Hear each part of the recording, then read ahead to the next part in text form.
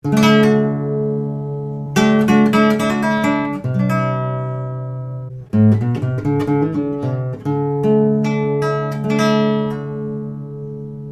hi, everyone. Welcome again to The Empowering Neurologist. I'm Dr. David Perlmutter. Several months ago, it seems like a long time ago, I had the opportunity to give a lecture along with Dr. Austin Perlmutter in New York in a restaurant hosted by chef, award-winning Michelin-starred chef David Bouley. And David Bouley has described our guest today on The Empowering Neurologist, Dr. Naidoo, and this is her book. We're going to talk about this in just a moment, called This Is Your Brain on Food.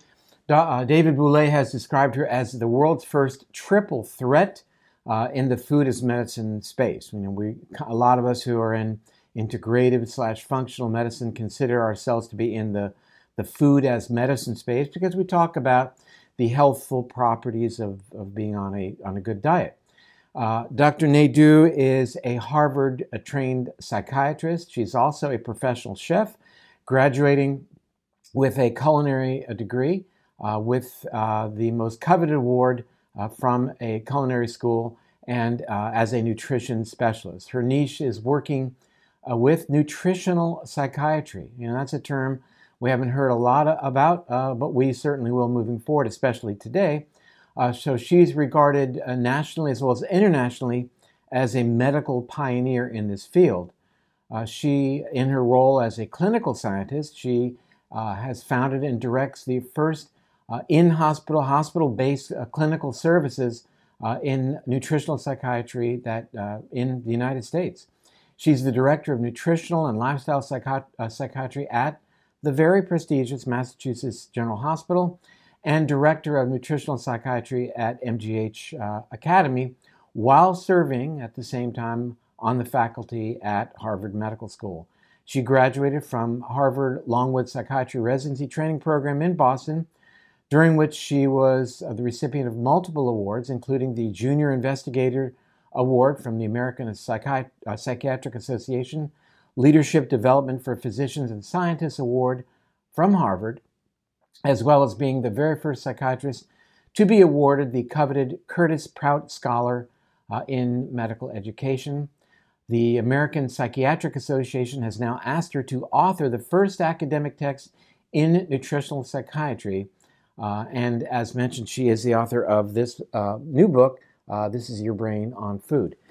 Just want to say that, think about it, that there will soon be an academic text championed by the American Psychiatric Association dealing with the role of nutrition in terms of relating to psychiatry. We're really, really moving forward. How exciting. So also exciting is the interview we'll do today. So let's jump right into it. Hello, Dr. Naidoo. How are you doing? I'm very well, thanks, Dr. Perlmutter. Thanks for having me. Oh, I am absolutely delighted. You know, there's been a lot of literature. A lot of us have been working really hard in the area of nutrition and nutritional influences on preservation of cognition and actually even treating cognitive decline when you look at the work of Dr. Bredesen, for example. Mm-hmm. But, you have really hit the ball out of the park in really opening up our understanding of the powerful influence of nutrition as it relates to psychiatric situations. And I'm going to turn the tables on you right now, because this is a question I get all the time, and I've probably answered it 100 times. But what, here you are as a psychiatrist, but what caused you to suddenly, maybe it wasn't sudden, realize that there was benefit in considering the foods that people were consuming as it relates to your discipline? I think that's a great question, and thank you for asking me that. I think it really started as I was training in psychiatry, and I was learning the psychopharmacology of the medications I was starting to prescribe. I felt food had always mattered to me since childhood for other reasons, but I felt that a certain responsibility in terms of explaining lifestyle and physical health changes to my patients. So I grew up in thinking about the world and health in a very holistic way. And I felt that if I was going to prescribe a medication, my patients should know the side effects. And one story that always brings it to mind for me is sitting in my community clinic as a resident, and a patient brought in there. We live in Boston, so we love Dunkin' Donuts coffee. And patient brought in a 20-ounce size of coffee, and he, at the same time, was complaining about the weight he had gained on the medication I had prescribed, which was an SSRI. And I looked at the coffee and I said to him, that's a good sized coffee. You get that every morning. And as the conversation went on further, we calculated that he put a quarter cup of cream, between a quarter to a half a cup of cream in a 20-ounce size of coffee, and about 8 teaspoons of sugar. And we broke that down and helped him to understand that just by making that tweak, he could not only save himself in some fat calories, but make healthier choices. And that was a pivotal moment for me that I still remember, because I started to make that connection myself, and then I took it further from there. I'm kind of envious that you had a pivotal moment, because when I'm asked that question, I don't think I had a pivotal moment. So for you, it's this patient with the Dunkin' Donuts coffee and all the sugar, and that was sort of the epiphany for you. It was, and honestly, at the time, I didn't realize that, because what I began doing, it's almost as though hindsight taught me that it was that moment that I was like, oh. But what it did for me in that moment is it made me more curious. And we know that there's a very large gap in our education and nutrition at medical school. So I wanted to read more and learn more and understand how to advise my patients. And that's really how it grew. Clearly, I love food and I have a passion for that, but I also felt I needed to know a little bit more of the science behind it. Well, your book, you begin by talking about something that many of our viewers at least have heard, and that is the connection between the gut and the brain. Mm-hmm. But you go so far as to we talk about the gut-brain connection, or brain-gut connection from a neurologist's point of view. Right. You call it a romance. Why do you embellish it so much? I felt I thought about that, and I felt it was a really interesting way to introduce people to the idea. I know that people hear about the microbiome, the gut-brain connection, or the brain-gut connection, but I also felt it was a way to share with them that, just like a romance in real life, there are some good moments and there's some bad moments, and sometimes in between. And in a very similar way, this relationship between our brain and our gut changes all the time. And for me, it brought home the impetus and the importance of what they ate, because truly things can change in a matter of a day. So what you put in your mouth every single day does make a difference. And we all slip up, and there's no perfect world, and we have a meal that we think, oh, I could have eaten healthier. But you can always self-correct at the next meal. So that was why I chose that line.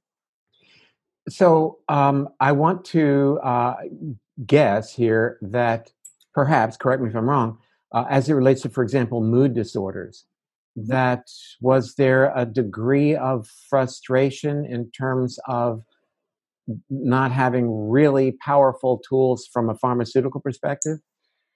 You've hit the nail on the head. I not only did I feel that we didn't have the best medications as much as they work, and I still prescribe medications even now. But I found that not everyone would fit into a diagnostic category, and I definitely think that we know the DSM-5 is challenged. It's diagnostic criteria, and many people do not fit into those criteria. So that was one aspect of it. And the other aspect was even individuals who had access to care and were able to get a medication, many of them simply didn't get better. And for me, that felt... it made me even more sad and made me feel ineffective. And I thought, there's something I need to do about this.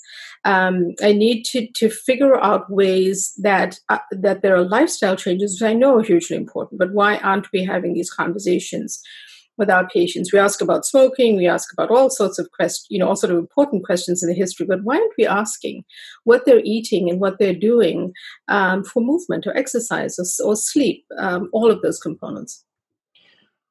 Well, I will say that in your book, it's not just your opinion. You've used wonderful peer-reviewed medical citations throughout the book to justify the recommendations that you make, which I think I don't want it to be lost, but you just added in other lifestyle issues like exercise, etc.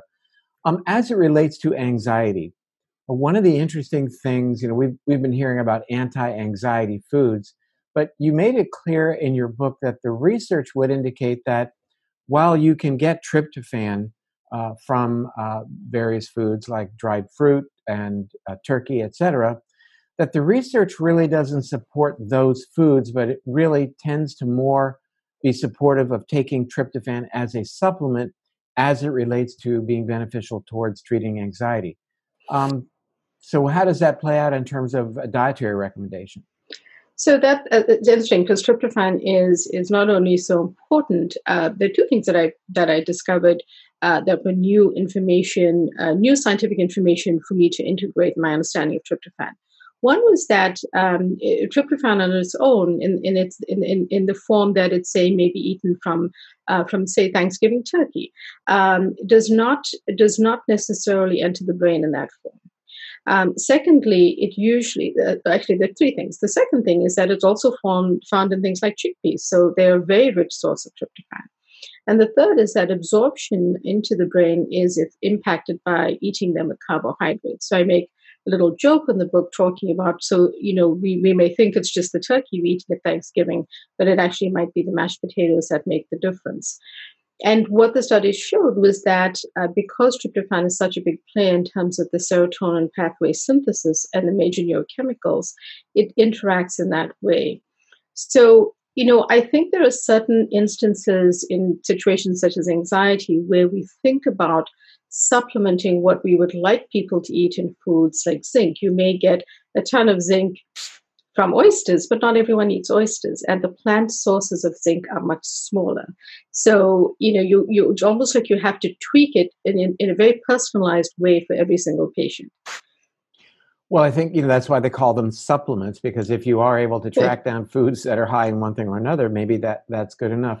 Let's explore just a little bit deeper the role of serotonin and anxiety and depression, and how inflammation that we might experience in our bodies from gut permeability, from eating perhaps allergenic foods and other sources like glycation of our proteins from having a high blood sugar. How might inflammation be something, A, that can influence these mood disorders, and B, something that we could then target in order to experience some improvement? The best way I could probably describe it is that a client that I saw who was referred to me for severe panic. And as I took a history, his primary care physician asked him to speak with me. As I took lengthy history, I uncovered that the most uncomfortable symptom for him was his irritable bowel symptoms. And so, as we sort of unpacked the information, it turned out that he had changed his diet. He was a young father, and he and his wife were enjoying their first child, but it had become stressful. His sleep had changed. He was more stressed. He had to work more because his wife took a little bit of time off. And all of these things changed his diet because fast foods became more accessible. Store-bought processed foods were easier. The vending machine at work became accessible when he had forgotten to pack lunch or a snack. And his diet had changed over a period of about 6 months. And as he noticed that, he also noticed that he suddenly had these symptoms that his primary care doctor were calling irritable bowel that he had not had before. We made the connection slowly between the significant change in his diet, from usually eating home cooked meals and a pretty healthy, well-rounded diet, not the typical SAD diet as we call it, a standard American diet, but he had been a relatively healthy eater, and all of this had flipped over on itself. And as we explained it to him, and I like to use this example, as he was eating poorer nutrients in the food, they were impacting the lining of his gut. And 90% or more of the serotonin receptors are found in the gut. So inevitably what was happening is as his gut was being impacted, and the term leaky gut was something I explained to him, Then the bi-directional communication between the gut and the brain through the vagus nerve was impacted. Serotonin was impacted directly from that. And the inflammation that was being created by these processed and ultra processed foods that he was now eating was literally damaging this really thin film, this layer in the gut. And I usually will, from my culinary background, I'll say to someone, have you ever seen a sausage being folded? Well, the lining for the sausage is really as thin as some of the lining is in the gut, so it's delicate. That's a way to convey that it's delicate. And the serotonin levels are impacted. And what happened was that he then developed significant anxiety to the point that he had what we thought was a full-blown panic attack. But when we looked at the root cause, it had been this dietary change that led to inflammation in his gut, impacted serotonin, became, intestinal permeability, or as it's called, leaky gut, and then impacted inflammation in his brain, thereby impacting his neurochemicals. Well, I would say to our viewers, keep in mind that if you are visiting an integrative / functional medicine practitioner, oftentimes these days, there are tests available that can determine gut permeability and levels of inflammation that really can give you kind of a powerful sense that this might be the location where we need to pay attention. Because in your book, for example, you talk about ways of healing that gut using things like fermented foods and higher fiber, at the same time restricting various foods that can be damaging to the gut lining and altering the gut bacteria, such as that would have otherwise increased inflammation, being so detrimental. You, in that chapter, focused a bit on magnesium. And we've talked about this on the program quite extensively, how pervasive magnesium deficiency or inadequacy really is, not just in America, but in developed countries around the world, reflecting the lower levels of magnesium, for example, in the soil that grows our crops. Yes. So how do you go about identifying low magnesium? What might it correlate with in terms of clinical manifestations, and how do you fix it? That's a that's an interesting question, and it's a really good one because I think about it a lot. I was taught, by one of my mentors and who helped guide me in this area, that it's not a dangerous supplement to take, even though I truly want my patients to be eating foods that have those nutrients in them and minerals. It's one of the few that if you come in super anxious and you really are opposed to taking a medication in any way, I'm not sure that an SSRI would be the most helpful. Also, it would take 3 to 3 weeks to actually work. It's not a bad choice to make. Now, you could do it through food as well, and we actually try to do both. But if you wanted to take a little bit of supplementation to start, that would be okay. I prefer, though, depending on the level of distress of the patient, to start with food choices and really have them start incorporating, folates and nuts and different complete whole foods that would boost their magnesium levels anyway. And in someone who has a mild to moderate anxiety, you can quite easily do that. And usually in my office, they're presenting with, either panic, anxiety, feeling as though things are changing in their body, and they are not usually an anxious person. Something at work that normally wouldn't faze them is throwing them over the edge. And usually it's very specific to anxiety. It's not necessarily mood symptoms, although we very frequently, because of the location of the serotonin, frequently see anxiety and depression run together. Well, I think you brought up something very interesting. A couple things I just want to emphasize. First, you said when people are losing control, that might provoke anxiety. And I think the nature of our world these days being so unpredictable, we do have a sense that we have less control over our destiny than we might have had. And I think that might certainly be anxiety provoking for a lot of people. And the other thing, two things you mentioned were, first, the great safety profile in terms of magnesium. I think if people take too much magnesium, maybe they'll get diarrhea. And maybe there are other things at very high levels, but it's a very safe supplement.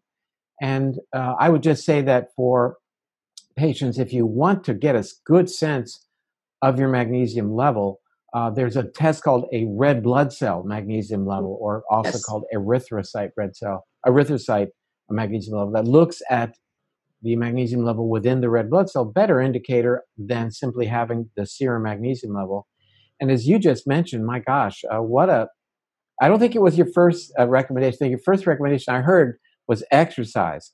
So, gosh, that's got to be, I think, on the top of the list. Beyond that, you Yeah. then talk in your book about the value of vitamin D. Mhm. And can we explore that a little bit too?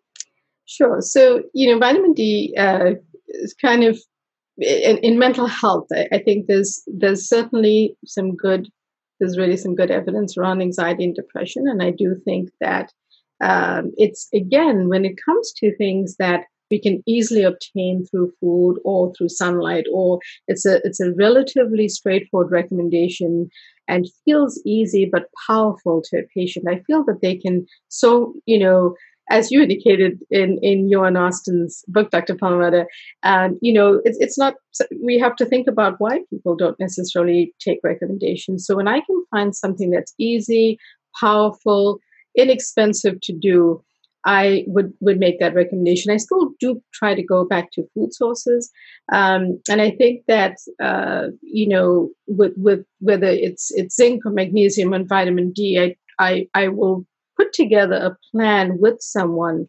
based on whether we check their actual level for magnesium or try to supplement it initially. Ultimately, what I want to do is really move towards a good, healthy food plan that's rich in the same things our mom told us, our grandmother told us. Eat your fruits and vegetables, eat the whole foods. And one of my favorites is, eat the orange instead of a glass of orange juice, because it turns out that an orange has, I think I calculated this a few weeks ago, about 3 times the amount of fiber, and about the orange juice from the store has 6 times the amount of sugar. So, which would you choose? And certainly fewer calories in the actual orange. So all of those sort of go together as part and parcel of some recommendations.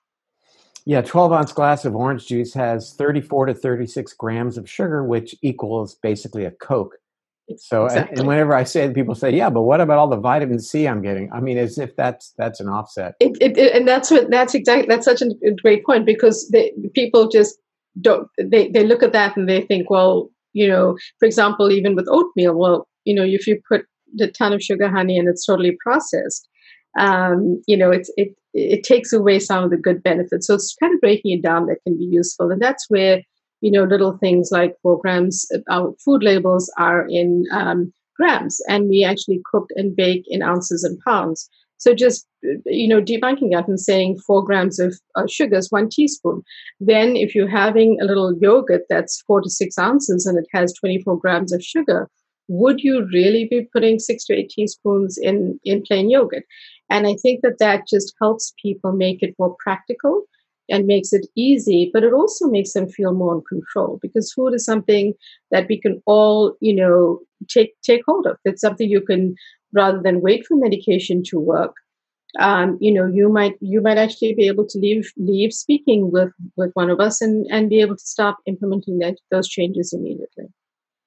It's always about making recommendations that are easy for a patient to follow. And as it relates to Exactly. vitamin D, I always say my first recommendation is that you take off all your clothes and run around naked outside for 15 Yes. minutes every day, even if you live in a big urban environment. Maybe that might not be something you can do. Okay, well, if you can't do that, then why don't we just, start you with a vitamin D supplement, which is, Exactly. Especially in the Northeast. And one of the things that is interesting is if you're sitting at a window and getting the vitamin D, it doesn't work. You really do have to be outside. So you're absolutely right. Uh, in my neighborhood, you might have to keep your clothes on, but it's a funny recommendation. I love it. it's funny. I actually was on a national news program, and we were right off of Times Square at the network, and we were talking about vitamin D because the there was a recommendation that we need to actually get less vitamin D that had come out that day, and they asked me to come on and explain it, Right. and that taking 2,000 units of vitamin D would be toxic. And I explained to the woman who was interviewing, I said, let's suppose that you took off all your clothes right now and walked downstairs into Times Square. Right. On live television, it was, I know the people in the control room had their finger on the button. I said, let's just do it. And I explained how much vitamin D you would manufacture, Right. and therefore you'd get a so-called, by the new definition, a toxic dosage based on Right. being outside for 15 minutes. No, obviously that's not going to happen. In the anxiety chapter, you talk about, of all things, fermented foods. Mm-hmm. Why might that be a good choice for somebody with anxiety? So the fermented foods, things like unflavored, unsweetened kefir, which is a soured yogurt, or sauerkraut, or kimchi, the Korean pickle, or miso, all of these, or kombucha, which is something that people quite enjoy these days. The fermented foods really help. They help our gut bacteria, and just like fiber helps the healthy bacteria grow, the fermented foods really kind of balance out, feeding and supporting the balance of the good bacteria in the gut.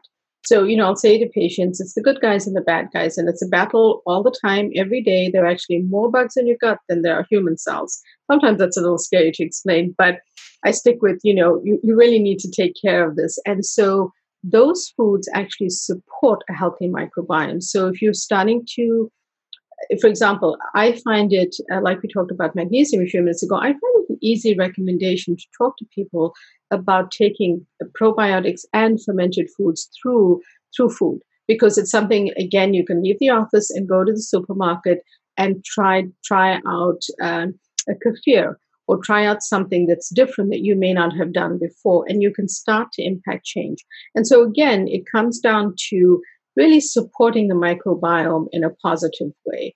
And when it comes to things like pickles or sauerkraut, with all of those, including kimchi, you just have to watch the sugar content as well.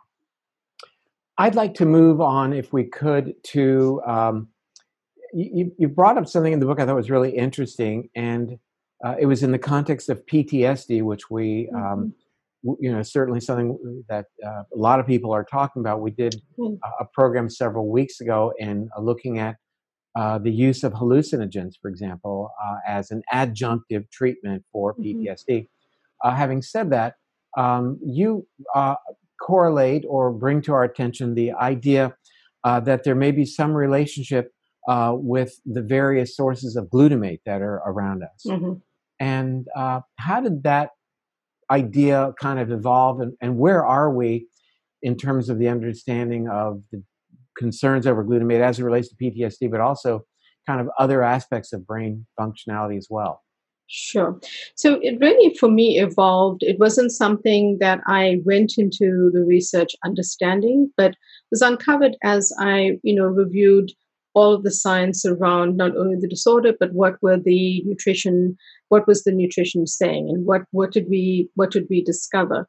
I think you will agree with me on this one, David, that the science in nutrition is changing all the time. Like you mentioned, the vitamin D study, and on one day you might be asked by the media about something, and the next day it's uncovered. We've had that happen with omega-3 fatty acids, even though clinically we have pretty good you bet. response with them. Exactly, and I recommend it because, again, it doesn't harm a patient. So glutamates, I understood this through the research, and where I'm at with that is we just try to make sure that people understand things that they should avoid. And that's why in each chapter we break down, foods to embrace and foods to avoid. And it's sort of that's a way of putting it together. And then I would like people to be able to read a little bit about the science and how we got to those points. I do also think that the research is still emerging. And so I feel pretty confident that we can make these recommendations, but at the same time, I'm very open to being wrong. And as understanding that things evolve and research comes out all the time, it's about adjusting those recommendations as we move forward. But at the very least, you can, at the Chinese restaurants, ask for no MSG. Exactly. That's a very straightforward and simple thing to do, and I recommend it absolutely. I will say that I was very happy to hear what you just said, and that is, I'm open to being wrong. That's a great place to be. That's a place of real security with, what your mission in life is, and recognize Okay. that you're going to be wrong, and it's okay to move forward and make progress.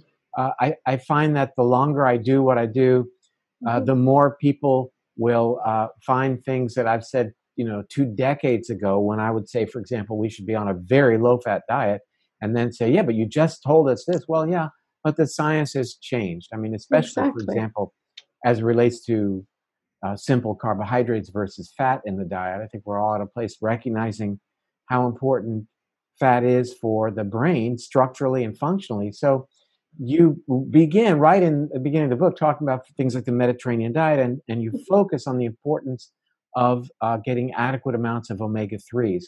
How is that important? So omega threes are, so firstly, I've had good clinical experience with individuals who either eat tons of omega threes through salmon, other sources of seafood, or have come to me because they read about it and they can obtain it as an over the counter supplement, and they felt better taking it. So I think that it's a great adjunctive treatment when you're working with someone with depression. But I also again go back to food sources.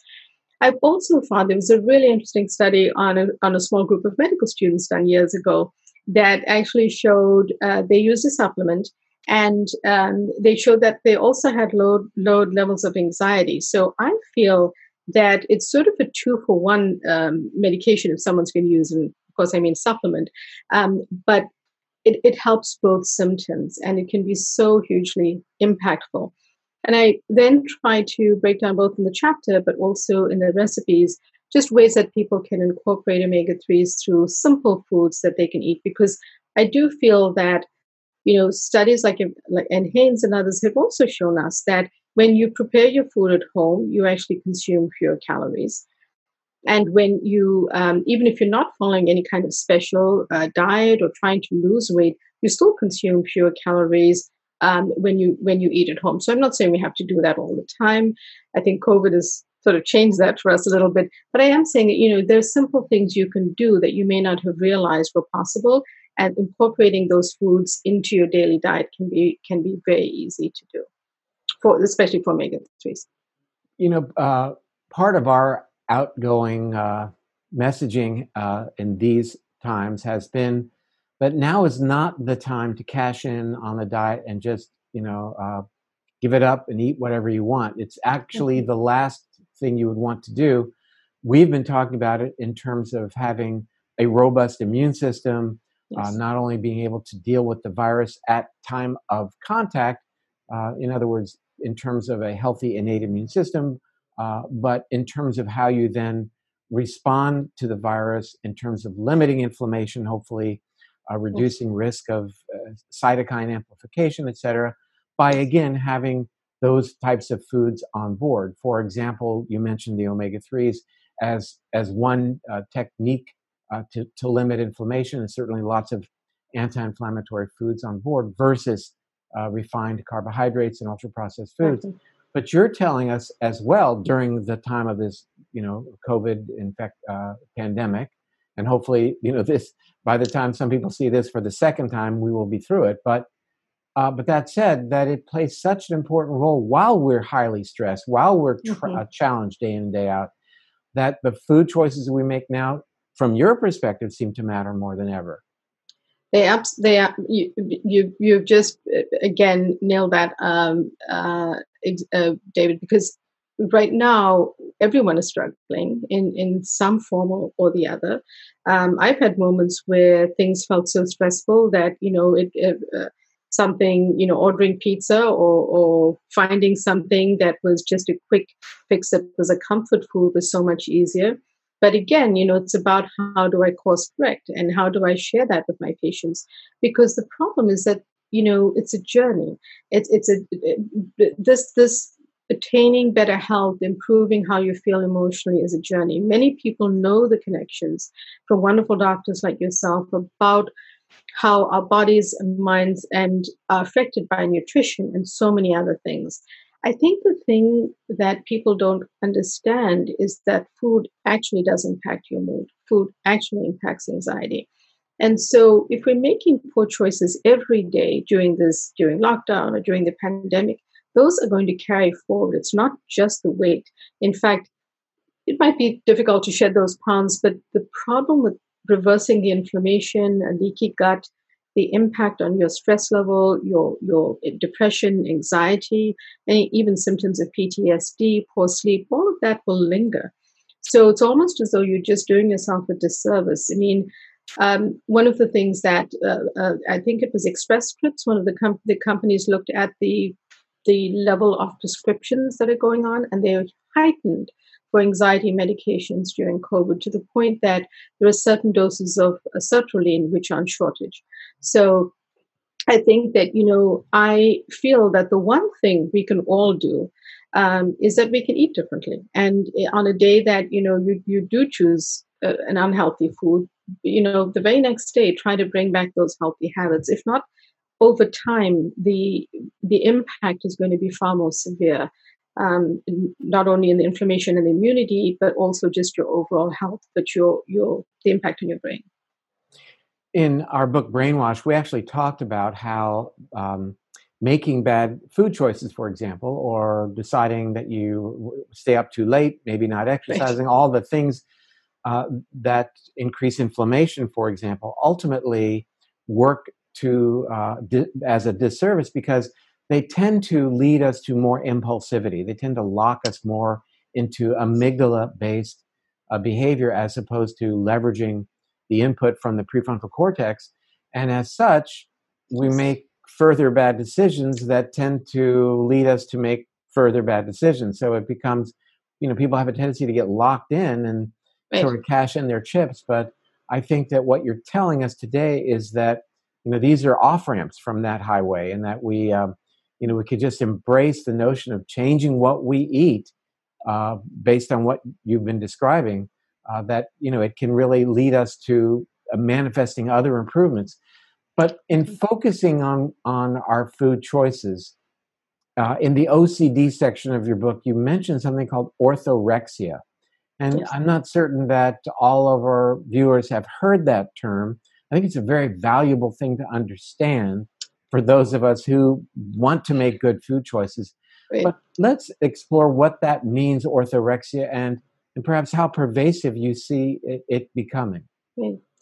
I shared that in the book because I also wanted people to know that I want to be, completely transparent. I don't always have success with patients. And the times that I don't have success are often in the area of orthorexia, where someone has healthy habits and they come in seeking my expertise around how to tweak those healthy habits and feel or be even better. Is there one more food group they should cut out?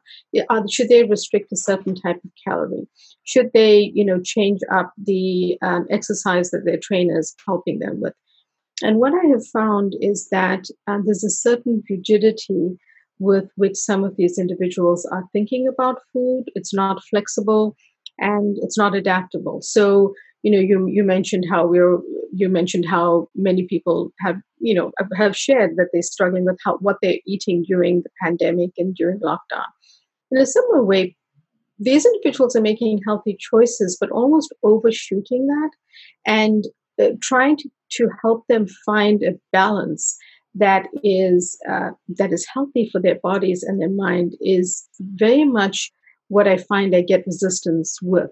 So I might share the information with them, but get a lot of individuals saying back to me, no, but that doesn't make sense because and they're usually really smart, wonderful people because they know the research and they're reading and they really are trying very hard, except that they're being so rigid that they're not adapting what they need to do to feel better. And at times like that, I haven't had as many, I wouldn't say no success, but I haven't had success sometimes with individuals who are struggling in that way because I don't want to discourage them being healthy, but I also want to say you don't have to exclude one more food group because actually it's unless you have an allergy or an intolerance, you should be eating a whole foods healthy diet and being careful about the types of, say, the processed foods and the sources of your food, organic food. If you're going to use oil, be very careful about the choices you make. We offer some guidelines about around that. So So maybe it's a little yeah, orthorexia is not so necessarily bad. You're saying people should be much more aware in exactly. comparison to the average, or you called it earlier, the SAD, standard American diet, American diet. that we really should be paying more attention. Um, it might be looked upon in some circles as extreme, but at the end of the book, you talk about ketogenic diet in the context of bipolar disorder Hmm. and also, I think, in the context of schizophrenia. Yeah. Our viewers are dialed in on ketogenic diet. We've interviewed people around the world Hmm. over the past several years talking about ketogenic diet. Just did another interview with Dr. Matt Phillips talking about fasting and ketogenic diet in Hmm. neurological issues. But as it relates to bipolar disorder and even schizophrenia, what is the literature telling us in terms of the effectiveness of going keto as an adjunct to dealing with these issues? Well, firstly, I think it should really only be done in close collaboration with your psychiatrist, if because usually individuals with those disorders might actually need to take a medication in order to reach a more stable point if they've had a manic episode or been acutely psychotic or hospitalized. So, I would just say that they need to have the conversation with their psychiatrist directly, but also in the short term, certainly, there's been some success with use of the keto diet in terms of balancing emotion. In some instances, cutting down on the level of medications. But again, this brings me to what I feel is a very important point that I do try to convey, and I hope I did in the book, which is I still prescribe medications. There are instances where individuals in Boston at Mass General, we work in the acute like psychiatric service, and the call that you don't want to hear, one of our largest bridges in Boston is the Tobin Bridge. You never want to be the resident on call when you have someone on the Tobin Bridge. That is not the type of individual who's going to benefit immediately from a food intervention or nutritional intervention because they're either acutely suicidal or they're manic and they think that they want to fly and that they can fly, all of which I've seen and treated. And so, in instances like that, I say that the keto diet, can be helpful for certain symptoms once you're stabilized and you've been working with a psychiatrist for some time, and he or she can work with you on interventions and monitor you carefully. So, if there's a resurgence of symptoms, or it becomes somewhat unhealthy nutritionally for your body, that they can step in and say, well, let's tweak this right now. So, and some of that information in the mental health realm is still preliminary. There's certainly been studies, but it's still, I consider, to be early on. Well, I'm probably a lot older than you. I'm sure that I am, and I think as a comment to be supportive of medication in the treatment of schizophrenia. When I was coming up, it was all about phenothiazine type drugs, Hmm. and the Hmm. side effects. As a neurologist, how often were we consulted to deal Yes, with the of side course. effects of phenothiazine, so the extrapyramidal issues, et cetera. So the newer generation of antipsychotic medications have really, I think perhaps our viewers might be surprised to hear me say it, but they've been a godsend in terms of treating a Good. schizophrenia. Yes, a ketogenic diet is something you might think about, and Yes. certainly there's been quite a bit of literature on, for example, a gluten-free diet as it relates to schizophrenia as well. But I think Hmm. again these should be looked upon, I would say, my opinion, and I think yours, as adjuncts for I this agree. potentially Mm. serious issue that might be the reason you get a call that somebody's up on a bridge, for example. So Exactly. it's a very real and life-threatening condition. Well, I want to thank you for spending time with our viewers today, with everybody, and with me. And I thought it would be fair and reasonable to just let everybody know that before we started recording, you and I had a bit of a heart-to-heart Hmm. that these are challenging times for everyone. And while we're all doing the best we can in terms of looking at the foods we're eating, trying to get exercise, getting out of doors, meditating, paying attention to our sleep, that still each and every one of us, I think, has a moment when you feel the challenge that things are different and disruptive, and we can't predict tomorrow, and it's anxiety producing. And I was. It was great to, having never met you, but meeting you now virtually, have a moment of heart to heart that we shared that, and I think it's great to be transparent for everybody out there who's Absolutely. watching this broadcast that no one gets a free ticket on this one.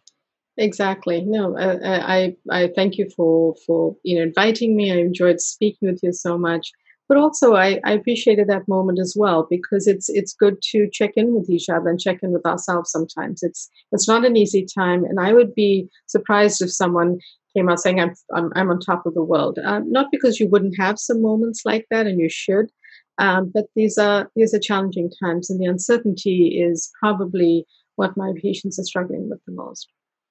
Well, great. And best of luck with your book. I took it apart, as you can see. I Thank enjoyed it, you. and thanks for spending time with us today. Thank you so much. Okay, bye for now. Bye bye. Well, again, thanks to Dr. Naidoo for telling us about her wonderful book and joining us today. We really have a lot to learn moving forward about the influence of food well beyond cognitive function, something we've been talking about for a few years, but entering the realm of psychiatry, looking at things like PTSD, OCD, all the initials, right? Anxiety, depression, mood disorders. What a fascinating world it is becoming, offering us so many more approaches to dealing with these often very challenging issues. Thanks for joining us. We're going to be back soon. Bye for now.